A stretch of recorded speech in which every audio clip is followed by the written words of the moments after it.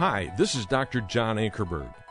I invite you to dig into God's Word today with my dear friend, the late Dr. Wayne Barber, as he leads you verse by verse through the Bible. Look in Matthew chapter 5 and verse 39. Matthew 5 and verse 39. Now the man smote him on the cheek, didn't he? And Jesus protested. Now watch this. But I say unto you that ye resist not evil, but whosoever shall smite thee on thy right cheek, turn to him the other also. Did you notice the first part of the verse? You resist not evil. It says, but whosoever shall smite thee on the right cheek, turn to him the other also. Now, why did Jesus protest? The man struck him on the cheek. What was Jesus protesting? Now, here's something that's hard for us to learn and something we better learn. We have the right to protest when people come against the doctrine and the person of the Lord Jesus Christ. Yes, we protest. We don't have the right to protest when it has caused personal injury to ourselves. He didn't protest the slapping. He protested the fact that they were coming against who he was. He said, ask the people who follow me. They'll tell you the truth.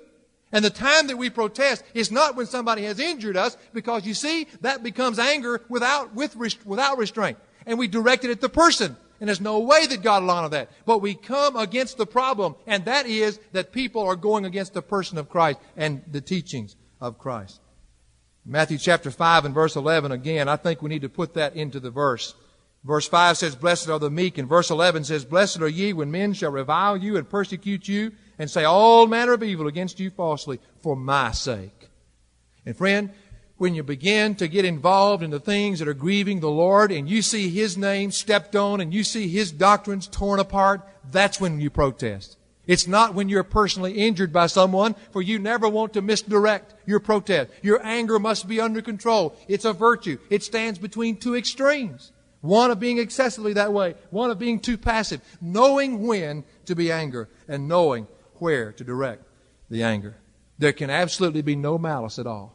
No malice whatsoever when you're angry. Now that's the key. How many of us can be angry without malice? Would anybody like to stand up and give a testimony of all the times that you've proven out this verse? I dare say that there's no one who wants to stand. Most of the time what we do, we get angry and we sin. How do you sin? You misdirect your anger. You make your anger go to the person. You're to attack the problem, the sin. The sin was what caused you to grieve. The sin is what causes you to sorrow. And when you protest, you're not coming against a person. You're coming against the problem that controls the situation. And so we've got to have anger that is under control. In Mark chapter 3 and verse 5 that we read a while ago, I really believe says it. When he said it, he turned and looked at them with anger, and then he grieved. That's the word right there. That's the best way of putting it. For he had such a burden for it, but it angered him so much. And the two was a marvelous blend, absolutely in harmony with one another. You know, one of the people in the Bible that really amazes me, and we don't talk about him much, is the elder brother in the story of the prodigal son. You know, that rascal, he stayed in the church, didn't he? Well, he was a good guy. He was always out in the field doing everything the father wanted him to do. And what happened when that little old boy that had gone away came back home? The father ran out there and greeted him. You see, the father had a beautiful balance here. He was only angered at what was causing the kid to go. He wasn't angry at the child. And when the child turned around, he came back, he took him in. But that elder brother, that old Pharisee, that old arrogant rascal standing out there, he couldn't take it, you see. Why couldn't he take it? Because he had never been able to differentiate between the problem and the person. You see, we don't war against each other. And meekness is not anger directed at a person. It's anger directed at the problem. And the problem is sin, and that's what grieves us, and that's what angers us. And as long as we can keep it channeled in that way, then we can stand in the virtue of being meek. I wish we understood that. Satan can get into a church and split it wide open and have people fighting each other and don't even know where the problem started and originated, and people don't even understand. Boy, 2 Corinthians says, we war not with the weapons of the flesh. And Ephesians 6 says, we war not against flesh and blood, but we war against that which controls flesh and blood, and that's sin. And we grieve over it, and we are sorrowing over it. But not only that, we're meek, and we get angry, and we come against those things that are wrong. We had 8 more men that came last Friday night for our all-night prayer meeting. And we're going to have it again this coming Friday night. I'll put a plug in for that. You know what we're doing? We're getting angry, and we're coming against the problems We're not coming against people. No person's names are brought up. We're coming against the problem because that's where the warfare is really fought, in the valley of intercessory prayer. And if you get angry enough, God has a channel to put that anger. And when prayer is brought up in compassion and all these things are worked out of the nature of God that's in us, things start happening. Blessed are the meek. Blessed are the meek. Who are the meek? The ones indwelt by the nature of God. What's the nature of God? Absolute anger in balance. A God that wept over the city of Jerusalem, but the same God that took a whip and drove the money changers out of the temple. He knew when to be angry, and He knew in what direction to channel His anger. Oh, if we could learn that. It's not the person, it's the sin. And we are to be angry toward it. Well, the meaning of it, and I'm certainly not covering it like I'd like to cover it, but the meaning of it, it's not weakness, okay? Sometimes I've had the picture painted to me as a little old fellow sitting over in the corner, real sweet. No, sir. That's not what it says. It's anger under control. Power under control. And the manner of it, look at Jesus. Just go back through His life.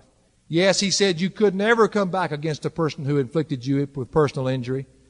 But brother, you can protest when it ever comes up against the doctrines and the person of the Lord Jesus Christ. That's when we have a right to say something. And we need to say it. Well, the third thing that I want you to see is the mystery of the meek. Don't you like my little terms? The mystery of the meek. Well, I think there's a mystery here, and I think the world doesn't understand, and I wonder how many Christians do. It says, blessed are the meek. Now watch this. Watch this real close. For they shall inherit the earth. Now we're going to go down the road tonight, and I want you to stand and give testimony to what you think that means. No, I'm not going to do that. What do you think it means? Well, Wayne, I don't know. I'll know someday when I see Jesus. I had a guy tell me one day, he said, Wayne, why do we pay so much attention to the Word anyway? It was written 200 years ago. Where did he get the 200? I don't know. That's what he told me. He said, I don't know why in the world we're paying attention to the Word. Well, he missed the 200 by about 1,800 years. And then, I don't know what he was trying to say.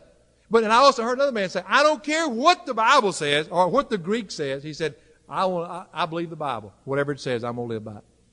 Well, there's a lot of strange people in the world, but the mystery of the meek, what does it mean to inherit the earth? I think it's important. Look what it says. He did not say conquer the earth. He did not say conquer. He said inherit. And there's a big difference in conquering and inheriting. And there's a lot of people who are out to conquer it. And folks, we will never set up God's standard of righteousness on this earth in our day and time. I'm sorry, but it's not going to happen. God has His own timetable. But in the meantime, He says we're not going to conquer, because when you conquer something, it's always for selfish reasons, isn't it? And when you conquer something, you're never satisfied with that which you've conquered. You ask a person who's conquered the world and gained the riches of this life. Ask him what he has when he dies. Hey, what did he get out of life? Well, he got $20,000 or $20 million. And the guy says to him, well, no, that's what you got. What did he get? Well, a 6-foot wooden box that we call a casket and got it put under the ground. I guess that's what he got. It wasn't worth it, was it? But you see, some people are out to conquer the world. That's what he said. He said, you shall inherit the earth. If you think about inheriting, you think of receiving, don't you? You know, the great saints of our day are not great doers, they were great receivers. Those people who had done in a sense of obedience, but those people who had inherited the riches of what God had for them. Well, we know that the earth is the Lord's and the fullness thereof. In Romans chapter 8, verse 16 and 17 says we are heirs of all that He is and all that He has. Well, how do we get it? We conquer it. No, we inherit it. And God deals it out as He wants to deal it out. What does He mean? Well, I don't believe He's talking about here about the tangible physical riches of this life, of this earth. A lot of folks think that. Now, that may be involved, but that's not really what He's talking about. Look in Matthew chapter 6 and verse 19 and verse 20. It says, lay not up for yourselves treasures upon earth, where moth and dust or rust doth corrupt, and where thieves break through and steal. Now, if God tells us not to do it, why would He bless us with something He's told us not to do? Now, many times we have these things that are given to us. Hey, that's okay. God doesn't care what you have. God just cares what has you, okay? And whatever He decides to give you, that's fine. But you see, when you're speaking of the meek people, you're speaking of people who are living now with the nature of God working in them and the kingdom of God being made manifest in their life. They're angry over sin. They're doing everything they know how to do in the power of God's Spirit to come against the things of this life. And for this reason, they can enjoy it more fully. They have the capacity to enjoy His goodness on this earth. You know, a lot of people have a lot of things, but they don't know how to enjoy them.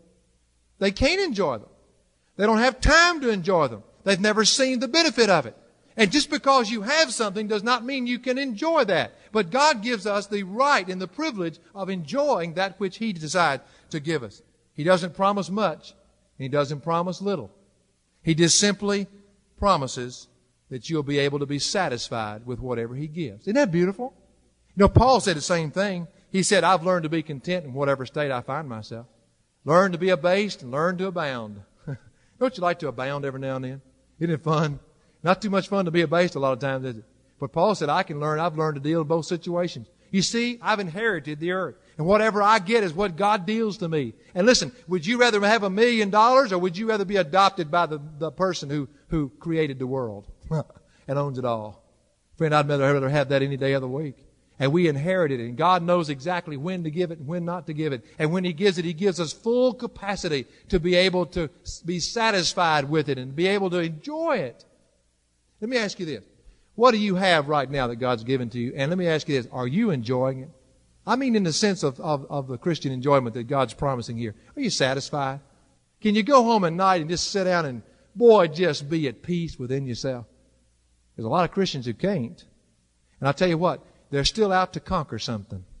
Well, we don't have to conquer, we inherit. And when you inherit, oh goodness, isn't it? It's a gift. God just gives you the capacity to enjoy that which He's doled out. Because we're heirs. And whether it's a lot or whether it's a little, it doesn't matter. You don't go around comparing yourself to other people. I remember when I was in Colonial Heights, they gave my pastor a car every year. And Greg, I can really feel how you feel sometimes.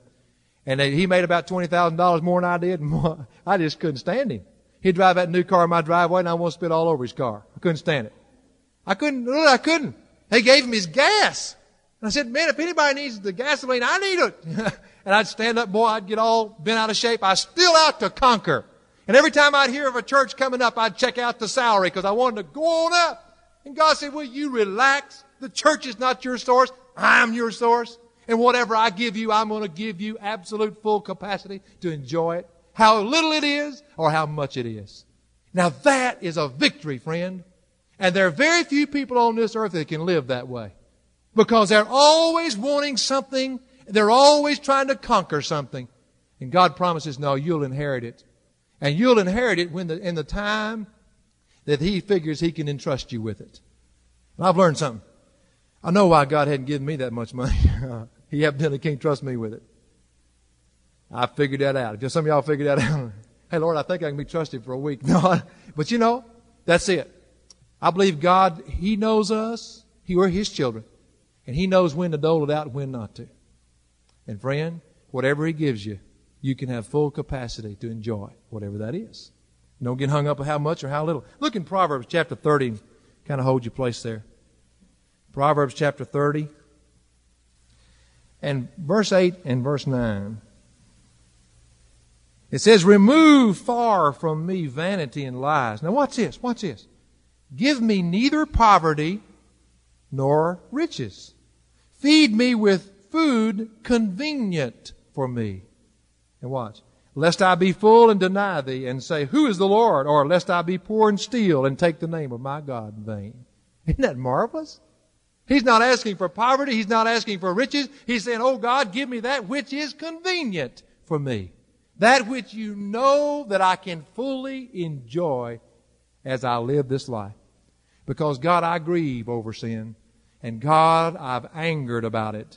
And I'm doing everything I know to do to live like you want me to live. Thank you that you allow me, in the meantime, to inherit the earth. To be a receiver of the capacity to enjoy that which you've given. Look in Mark chapter 10. I'm about through. Mark chapter 10. And I want you to know I have not touched this like I would like to. Mark chapter 10. I'm doing better tonight. I think I got them all written down and they're all right. Mark chapter 10, verse 29, verse 30.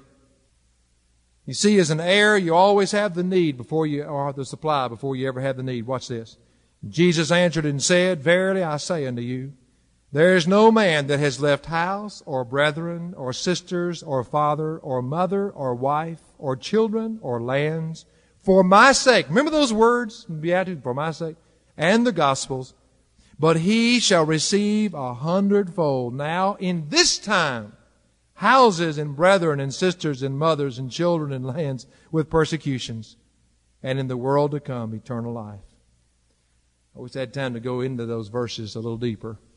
But I just want you to know that any sacrifice you are ever led to make for the cause of Christ, for His sake, in your grieving or in your meekness, God already knows how to bring about fill up the vacuum that it leaves sometimes. He knows how to let you inherit the earth, receive the capacity to enjoy that what state that you're in. That's a beautiful promise. And you know, the character of a person has to do with what kind of inheritance he receives. And what is our character? We have the nature of God. Now, what's God going to give us? You see, the things that would befit a child of God. You know, if a certain person doesn't like to fish, it wouldn't make much sense for us to give him a fishing pole, would it? And you see, a lot of people think that when you come to this, that God's automatically just going to knock you down with all kinds of material blessings. Well, now, wait a minute. If material blessings are certainly not that which the child of God is hungering after, why would God want to give it to him? Now, He does. He does. But I'm saying, why do we always think that when we think of His blessings? You know, I may give a guy $100, but I'll tell you what, God usually and has never failed to return it to me, but I'll tell you what, the joy that I got out of giving was worth not even ever getting it back. Did you know that? And if we would stop to think of that, then we would realize that we have inherited the earth. And you know what? While all the other people on this earth kind of conquer it and miserable, here we are out there grieving and they feel so sorry for us. And we're angered at sin and they make fun of us. And guess what? We're just having a ball in joy in this life. Because God has given us the capacity to enjoy that which we own or have. We can be content in any state that we're in. Isn't that a precious promise? Have you ever been made fun of? You ever been made fun of? Raise your hand. Praise for Christ's sake, raise your hand. That's the kind I'm talking about. Well, isn't it fun to know that God says, I'm going to take care of you? And sometimes you feel a little foolish when you make some stands about things that are going on in the world, don't you feel? Makes you kind of feel kind of funny, doesn't it? But brother, God says you're going to inherit the earth because you got anger that's under control. I tell you what, these Beatitudes get me fired up, folks. I believe we'd have a revolution right here in this church if we'll just listen to what we're hearing in the Word. Man, oh man, if we would get angry at the things we ought to get angry at. Half of us are mad at each other. Hadn't got a thing to do with the problem.